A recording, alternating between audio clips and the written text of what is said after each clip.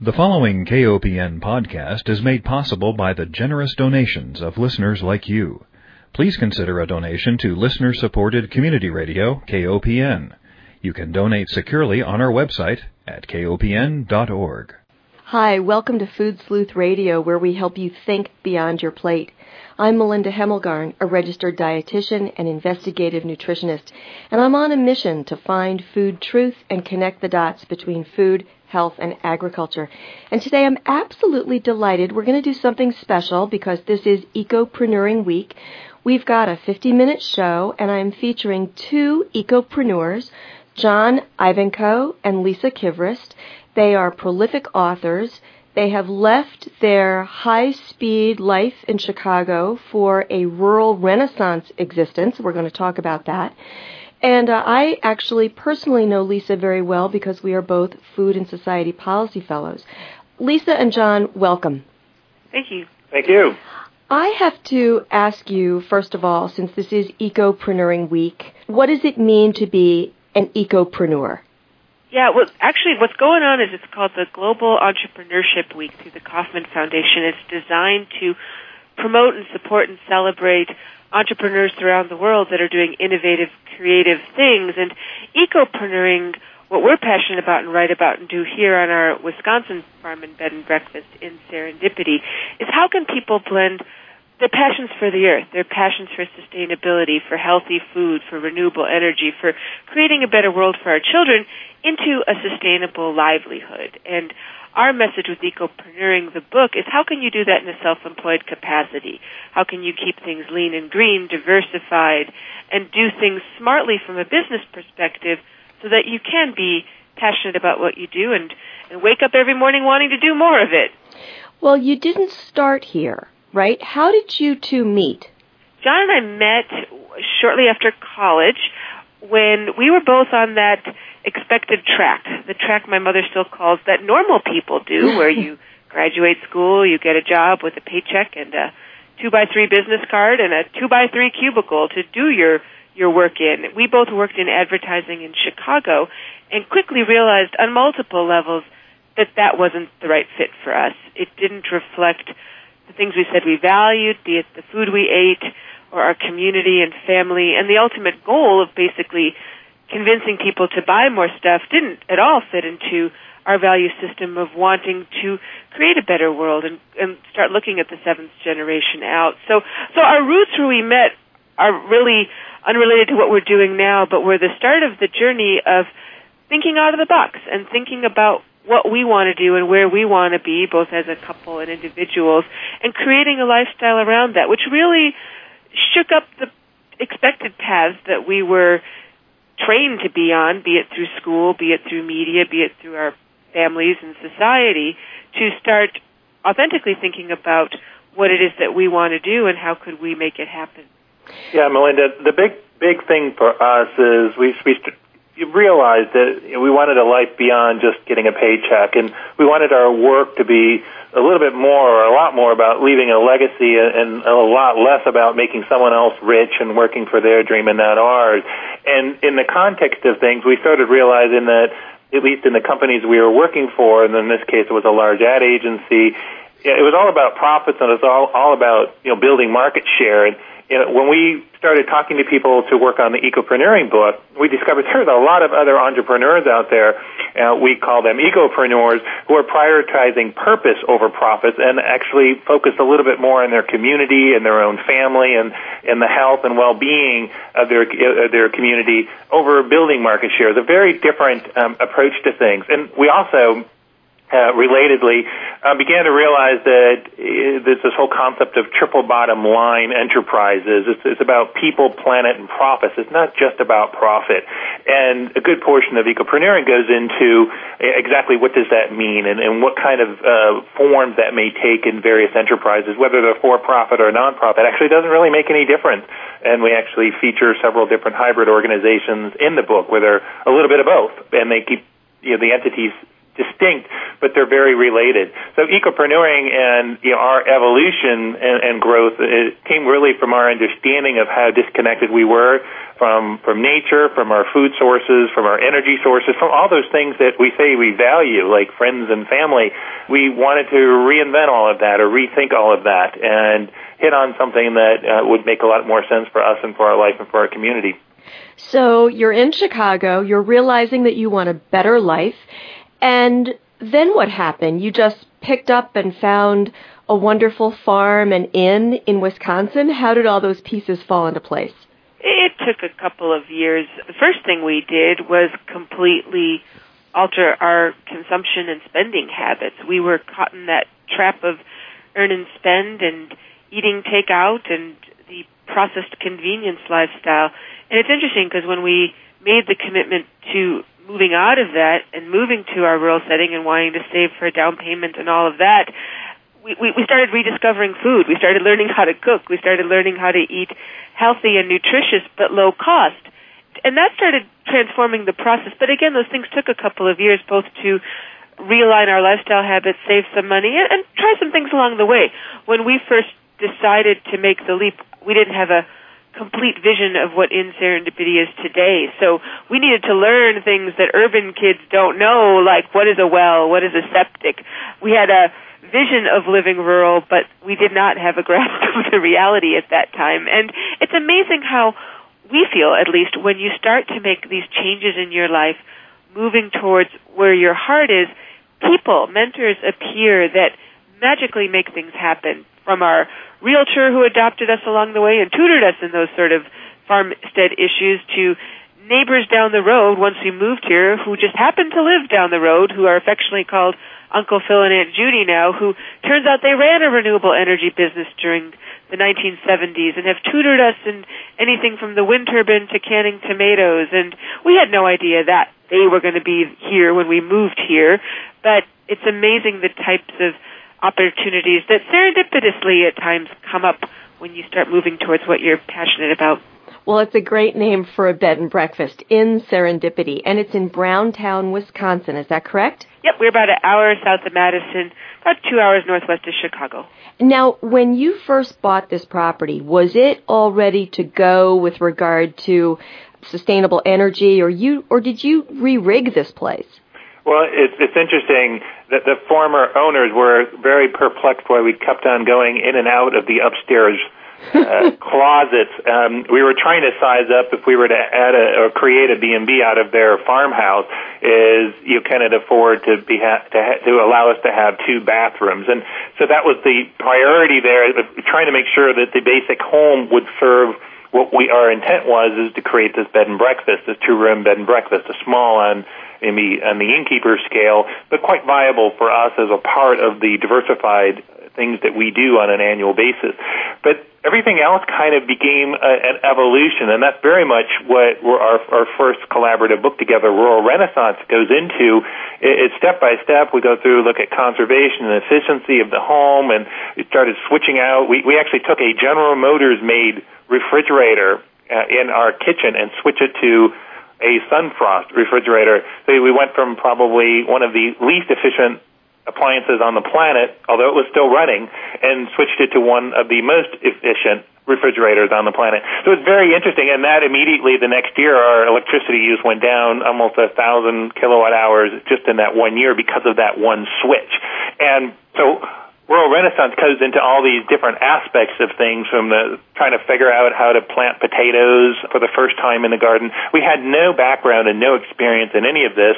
We did have mentors, and we constantly called on them. There's plenty of books, including the Rodale Organic Gardening book, that we kept on referencing as we were going through step by step in terms of our growing and gardening side of our operation. And we started messing around. We're, given that we're in Wisconsin with all of the cheese factories around us, we started out a little heavy on the cheese, and we slowly learned how to cook pretty well with cheese, but using a lot less of that and a lot more of the fresh vegetables that we've been able to harvest directly from the garden. So that's a big part of our learning over the last now 13 years that we've been in operation. And we've become a culinary destination perhaps more than even a renewable energy destination. There are more people that enjoy eating than are thinking about putting up a 10 kW Berge wind turbine, which is one of the things we have here.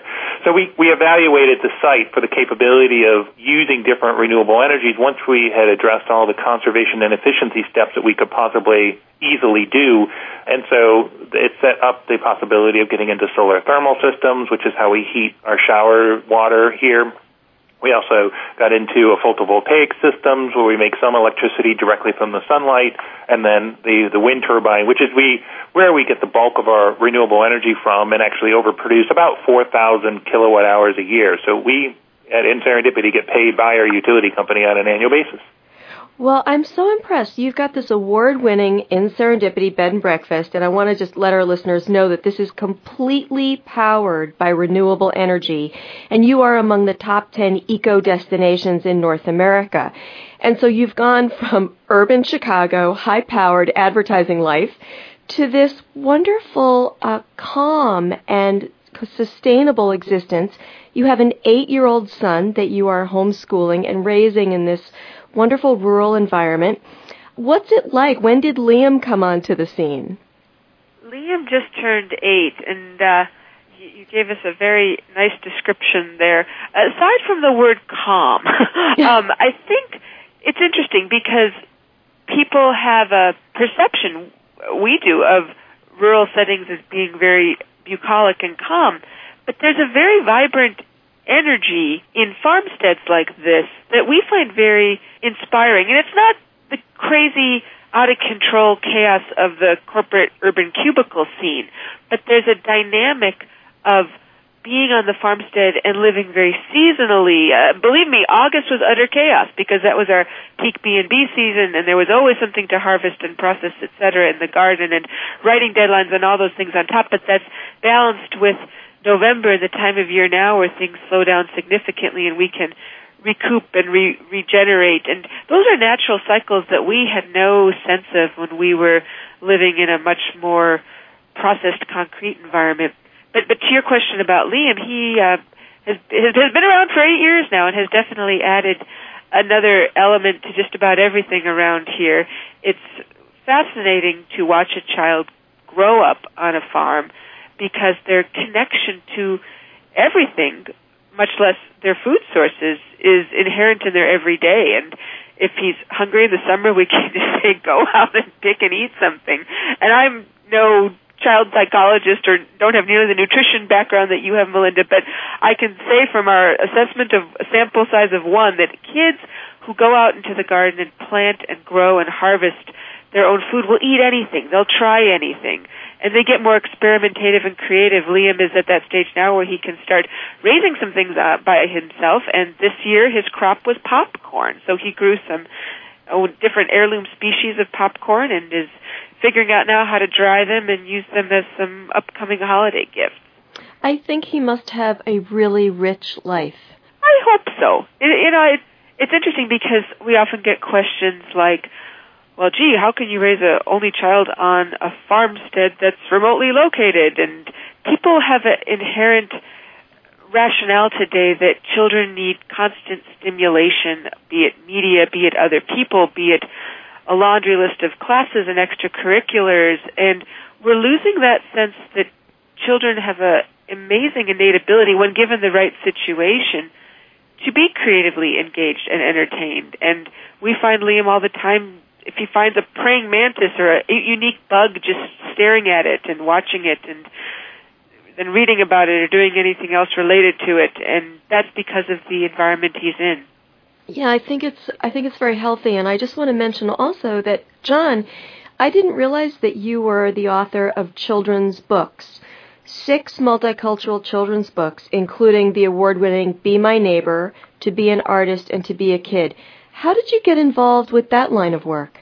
Well, it's one of those serendipitous parts of one's life. If one opens up enough time and creativity, these kind of things sometimes happen. And in this case, I had, as a part of my transition out of the corporate scene in downtown Chicago, I did a bit of traveling, and that trip took me all the way around the world. And as a part of that, I ended up taking quite a few photographs as well.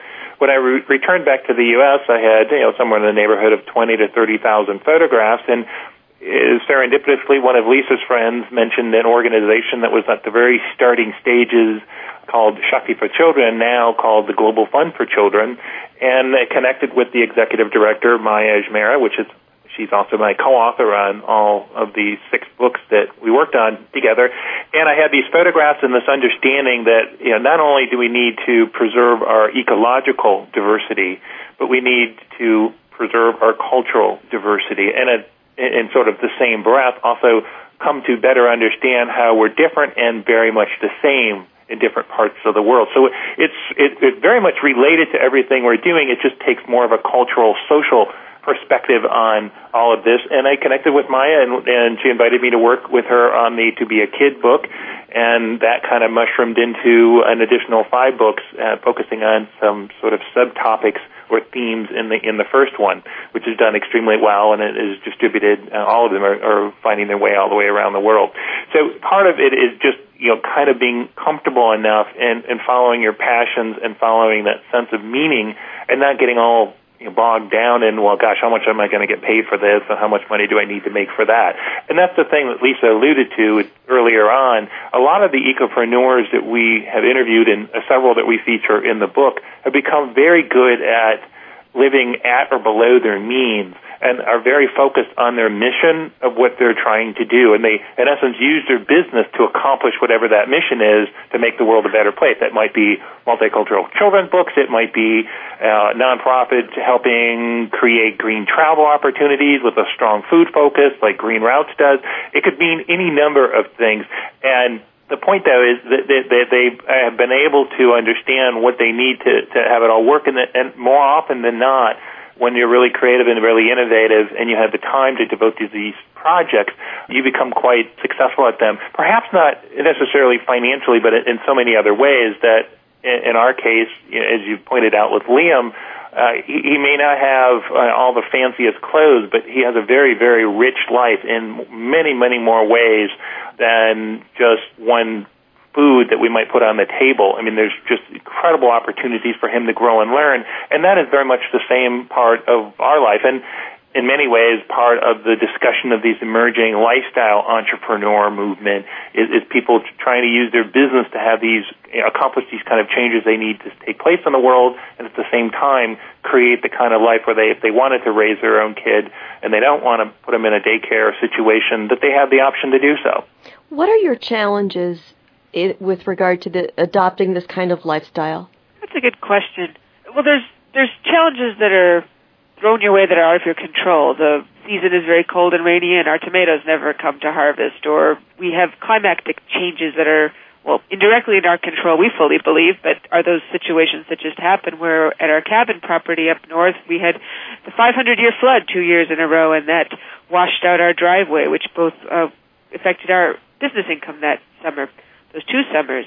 But I don't know, our challenge is always, and maybe it's a creative challenge in that John and I really work hard at keeping things new and fresh, be it fresh things that we plant and harvest, be it a new recipe, be it how we approach the garden, be it things for the farm, to both our own writing work and our educational work of constantly having a newness that keeps us fresh and vibrant in it. I mean, I think people are very similar to how we should be managing our soil, in that we need a diversity, we need fresh compost, we need a seasonal approach, and we need time for renewal and time for growth. And keeping on that track is always a challenge in that we need to keep it fueled. And again, going back to the season analogy, now that we're heading into the winter months, that's a big time for us to refuel, to both finish some creative projects and generate new ideas. John, how would you answer that question? I don't see things so much from a challenge as an opportunity. A lot of folks right now are very much kind of in this scarcity and fear mode of living. Am I going to have a job next week? Am I going to have enough money to pay for my utility bill next month?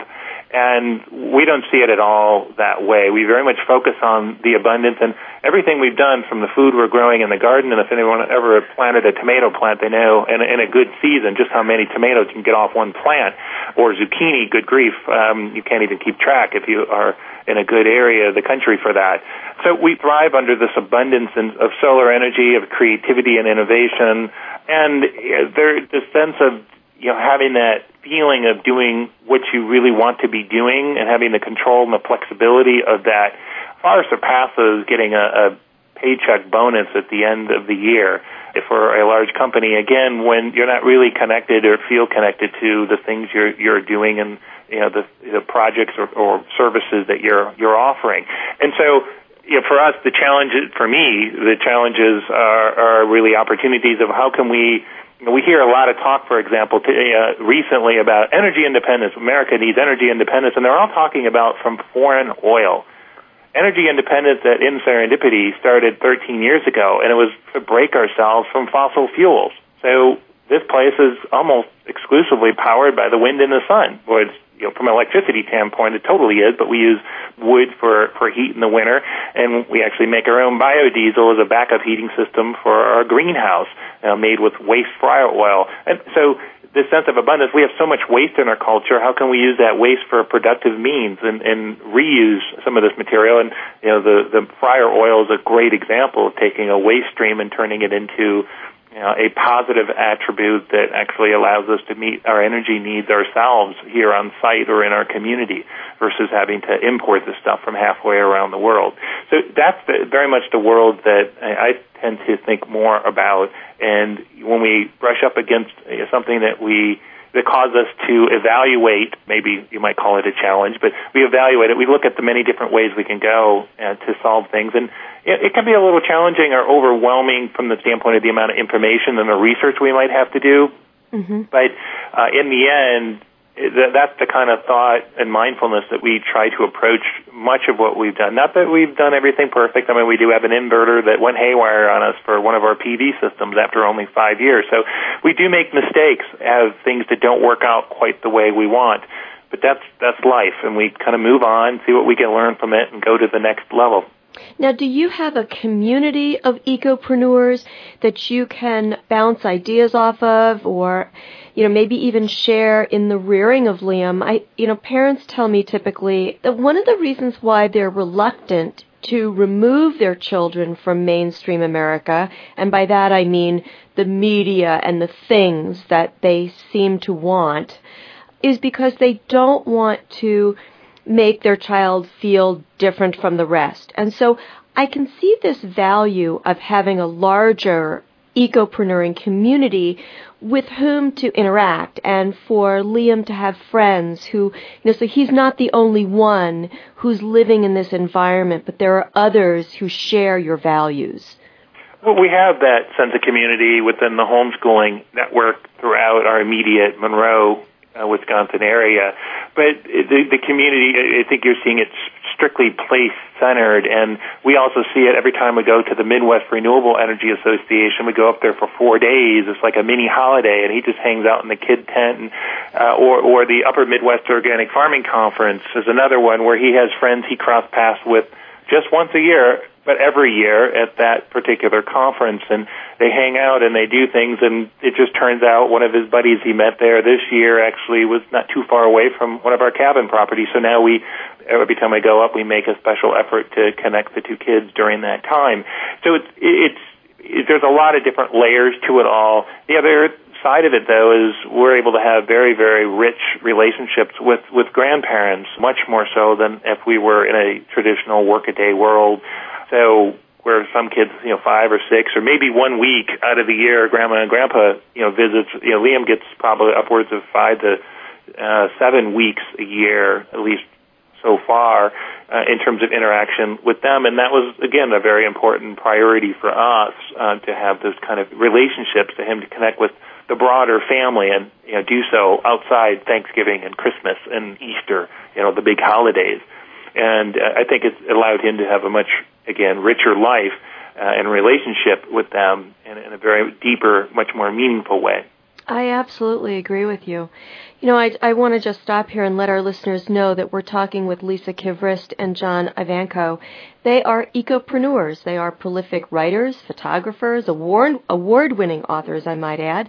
They are the living definition of ecopreneurs. They are innkeepers also.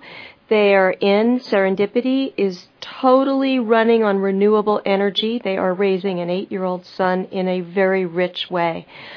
We'll take a break, and we will return with more with Lisa and John. Welcome back to Food Sleuth Radio. If you're just joining us, we are speaking with Lisa Kivrist and John Ivanko in honor of Global Entrepreneurship Week.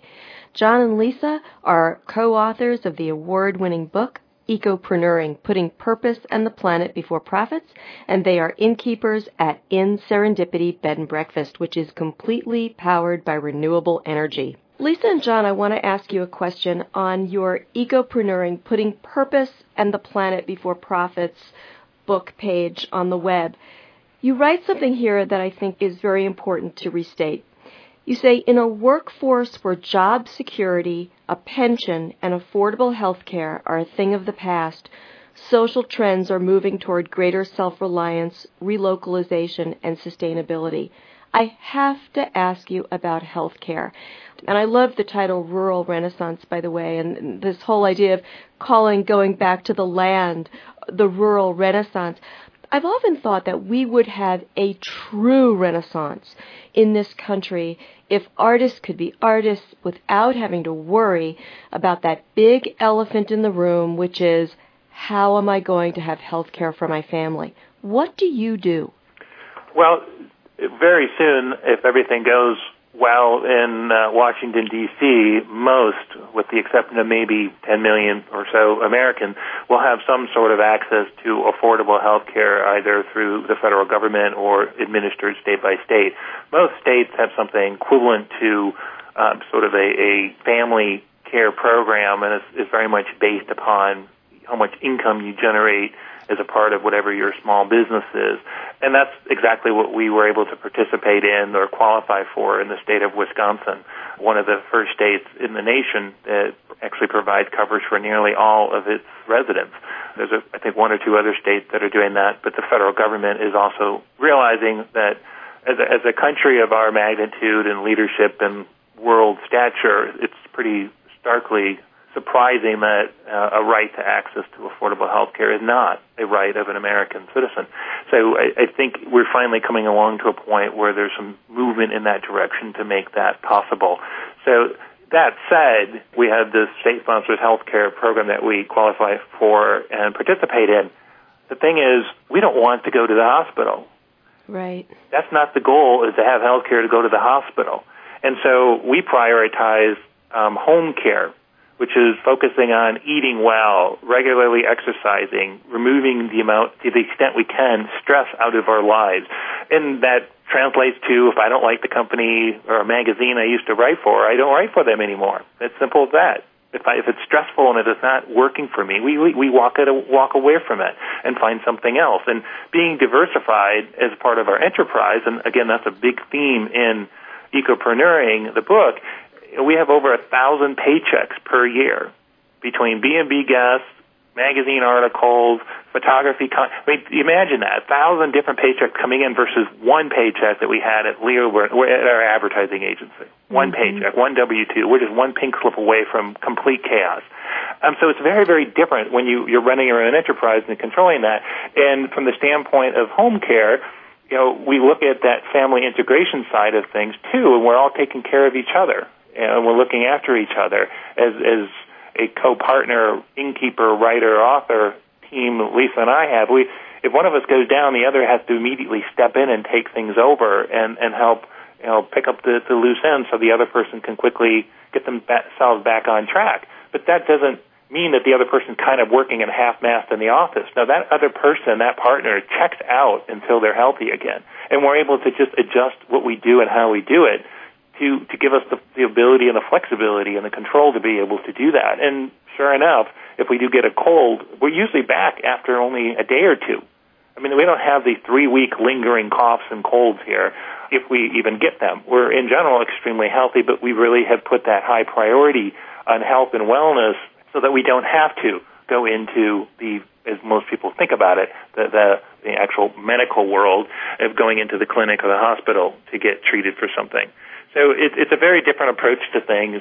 We only have so much time on Earth, and there are all these cool things to do, and death is just around the corner. So if you're not doing what you really love to do right now, you need to, because you never know how long you have.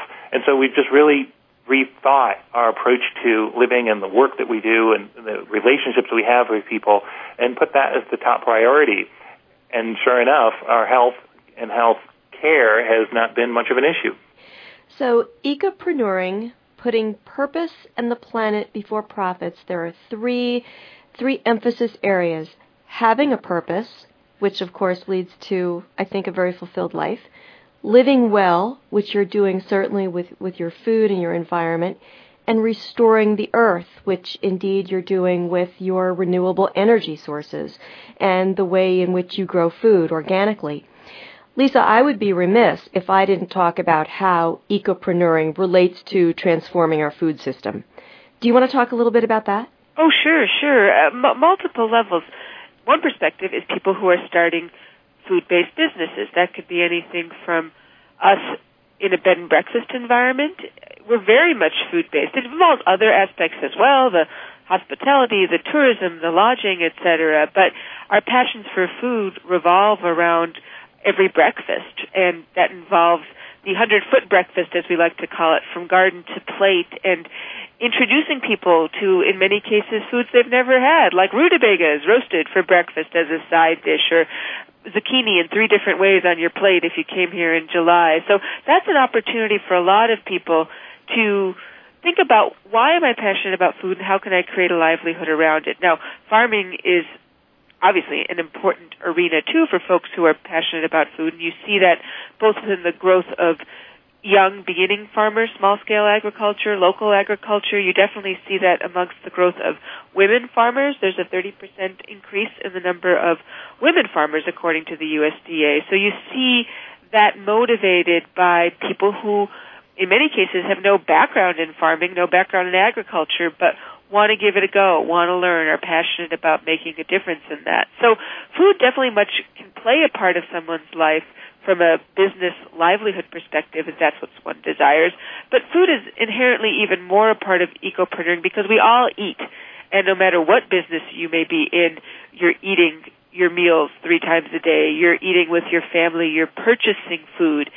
And you're responsible for how you make those decisions. And that's a deep philosophy in ecopreneuring, is to put your value where your purchases are. And we serve organic food here at the Bed and Breakfast. For the foods we can't grow, and we do grow about 70% of our own food needs here on the farm, but things like sugar, things like coffee, we try to make those purchases reflect our values by seeking out fair trade opportunities, by seeking out things that are grown organically, that are as local as possible. There's various layers, and we are constantly learning, and there's constantly new opportunities for making better purchases on that front. But that's very much a part of our business and livelihood mix, and ones that we take very seriously. Well, you had put together a wonderful panel at the Community Food Security Coalition, and I know you are the director also of the Rural Women's Project, where you brought together women who had different experiences with the food system and interacting with their food system, anywhere from students to farmers. How did you get involved with this Rural Women's Project, and what do you see as being the most important things that are happening as a result? One of my interests in the role of women in our food system is, well, both the fact that, as I just mentioned, there are an increasing number significantly of women starting new farms. Now, granted, it's small significantly in the big picture, but it's a very vibrant dynamic that has a real potential to change what's on our plate. But even more so, when you parallel that with the fact that 80% of U.S. household spending purchases, the decisions are made by women. Anything from what we buy at the grocery store to what we go to the farmer's market for, etc. So when you add those two elements together, and the fact that in our role, particularly as parents, we want to make the best decisions that we can for our children's health and what's on their plate, that women have very much a potential to transform our food system. Now, there's a lot of issues related to that. We have income issues, we have food access issues, and those are the issues that I worked on, particularly in the role of beginning women farmers, of what do women farmers need to make a successful go of it. And in many cases, and this was definitely represented at that panel at the Community Food Security Coalition, which thank you for your participation in that, Melinda. It was a diverse array of people, but that proved the point that women who want to start these food-based businesses and make food choices that reflect their values need that networking, need those connections with other women, be it for support, be it for mentorship, be it for ideas and resources. And the more opportunities we have to stir those types of situations up, the better.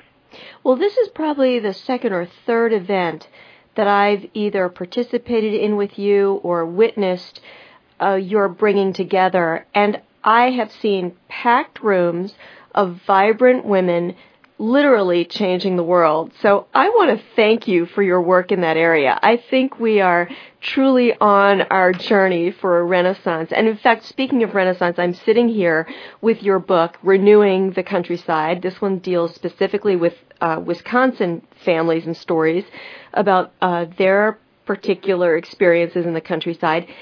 Did anybody from this book, I'm sure many did, but are there any stories from this book that you were especially touched by? Well, the Renewing the Countryside Wisconsin book came about through the efforts of the nonprofit of the same name, Renewing the Countryside, which is a Minnesota-based organization that focuses on exactly what you're describing, promoting the positive stories of rural revitalization. What are people doing in small towns throughout America, in agricultural areas and tourism and artisans to really give rebirth and vitality to our rural economies. We're a little biased, of course, towards Wisconsin. We have lots of great stories here, but in that book are 39 stories throughout the state of what people are doing creatively, and there's a number of them.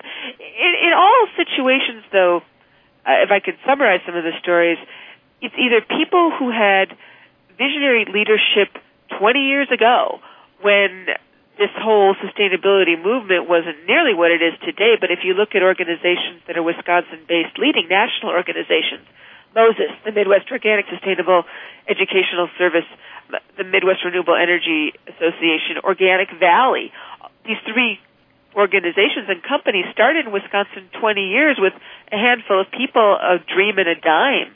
But these are the types of leaders that we're talking about who see the future, who say, hey, we need to start making some changes now because of what's coming. And that I find very inspiring. And also in the stories, you see a lot of business as unusual, of people who are taking new, fresh approaches to things and, again, creating businesses along their values. There's a number of food-specific businesses in the book. One of them is, for example, Krusenbaum Dairy Farm, which farms with the Organic Valley Cooperative. But here's a farm that, again, is doing things differently. They, for example, lease their land from a land trust rather than own the farm. And here in the States, we have such a mentality that farmers need to own their land. Well, do you? Because in this case, they have more cash in the bank than is vested in their land, and they have more economic flow from that cash in the bank than at least farmers around here do, because all of it's tied up in their land.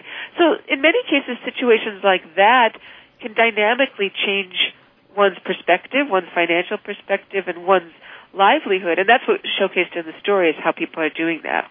Yeah, it's really an inspirational collection. Definitely. Well, tell me a little bit about this whole concept of multiple economies of ecopreneurship.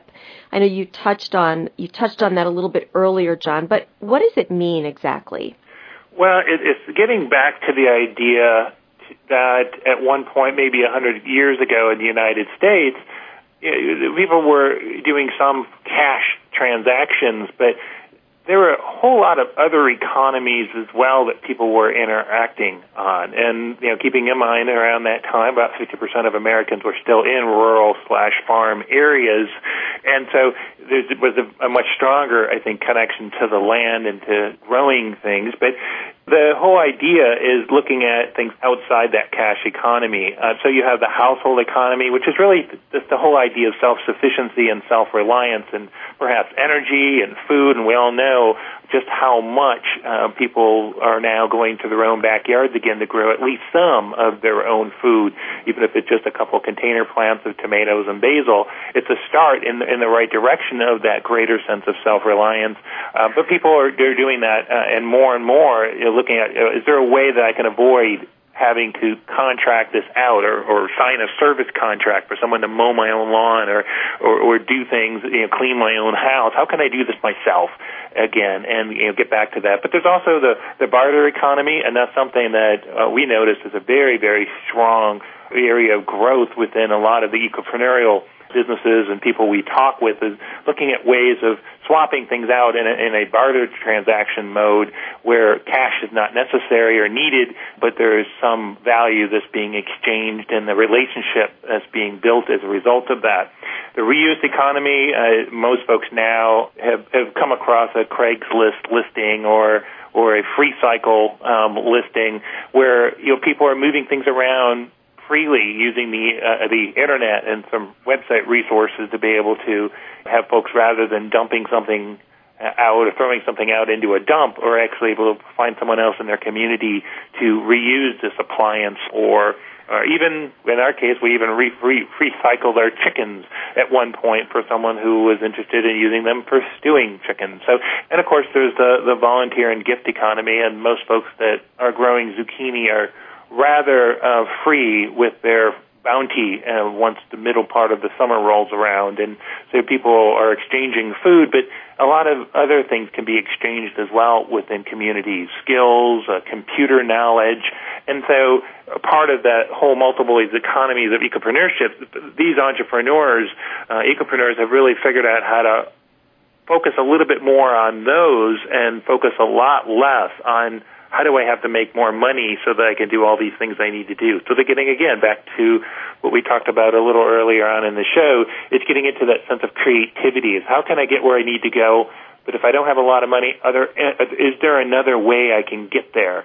And can I build another relationship? Can I build another partnership to allow me to accomplish this mission through my business?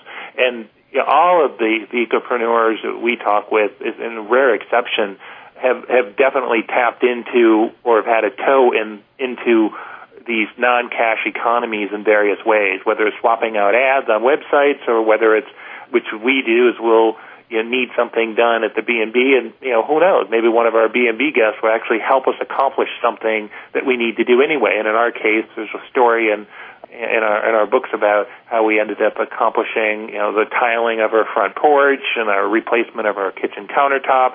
And it's a B&B guest that helped make that happen. And they went from being a consumer, which is how everyone likes to call people here in America, unfortunately, to a customer, and the relationship we have kind of shifted out of it being beyond just a transaction, but it was a relationship that we've been able to cultivate. And a lot, if you go to a farmer's market, you'll realize that the good portion of the people there might be there for food, but they're also there for community and for those relationships. That's very much the kind of movement that we're all talking about. And then at the end of the day, you realize that you don't ever want to go back. At least that's been my experience. When I first became acquainted with the whole sustainable movement and the people who were very active within it, I realized what I found was a genuine human being.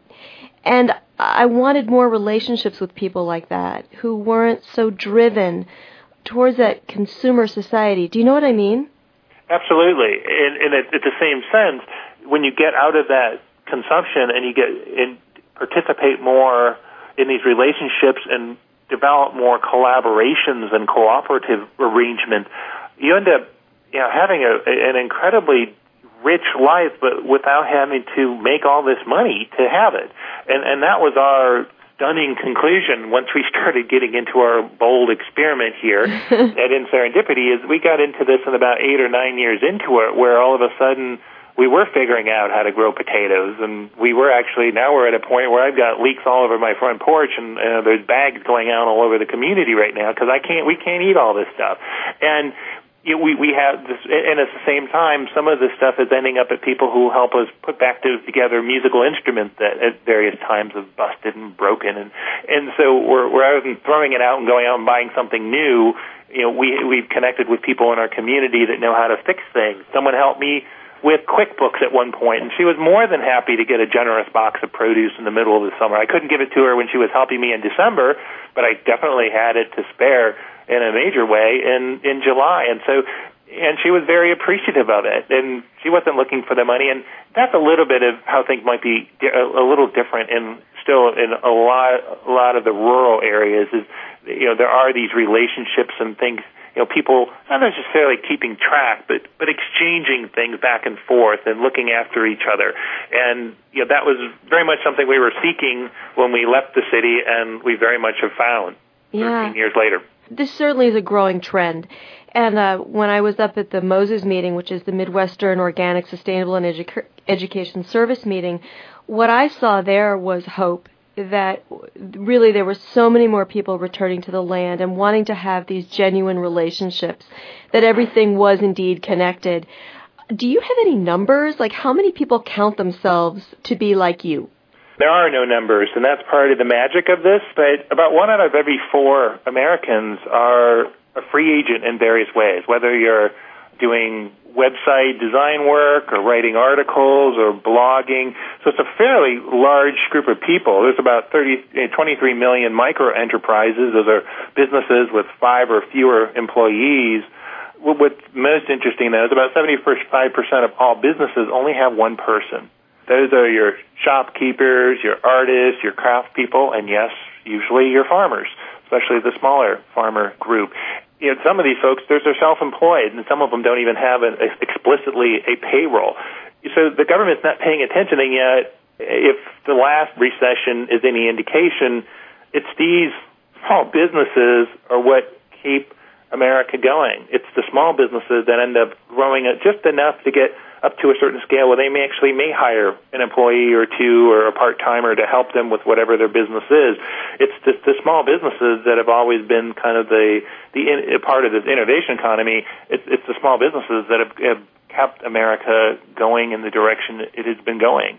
It's not the big bank of Americas that are making it necessarily happen. So I think from the standpoint of this movement, it's just finding places like at the Midwest Organic Farming Conference or venues where all these people come together and cross-pollinate ideas and work out resources and collect new ideas for new projects. That's where some magic really can happen in the whole entrepreneur movement. Look at it from the standpoint of growing together. It creates a new mode of living on Earth, and from the standpoint of what needs to be done, from climate change to ecological issues, it's all a part of this, what we write about, this restoration economy. It's making things, fixing things that are broken. And from the standpoint of whether it's land that has been so degraded, you have to restore the soil quality, clean up the air with a wind turbine, switching away from coal-fired power plants. It's all a part of that restoration economy, and if there's a concentration of people all moving in that same direction, Shazam, suddenly you have a situation where the whole country has kind of returned to this entrepreneurial world that we live in, and it's not all about having a job and trudging off to work on Monday and coming home on Friday and doing it all over again the following week.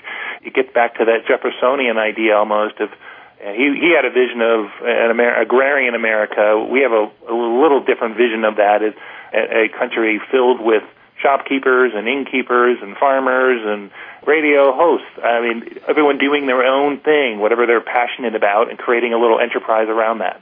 Well, I have to say, Lisa had sent me a link to a YouTube that was talking about how getting bigger is not better.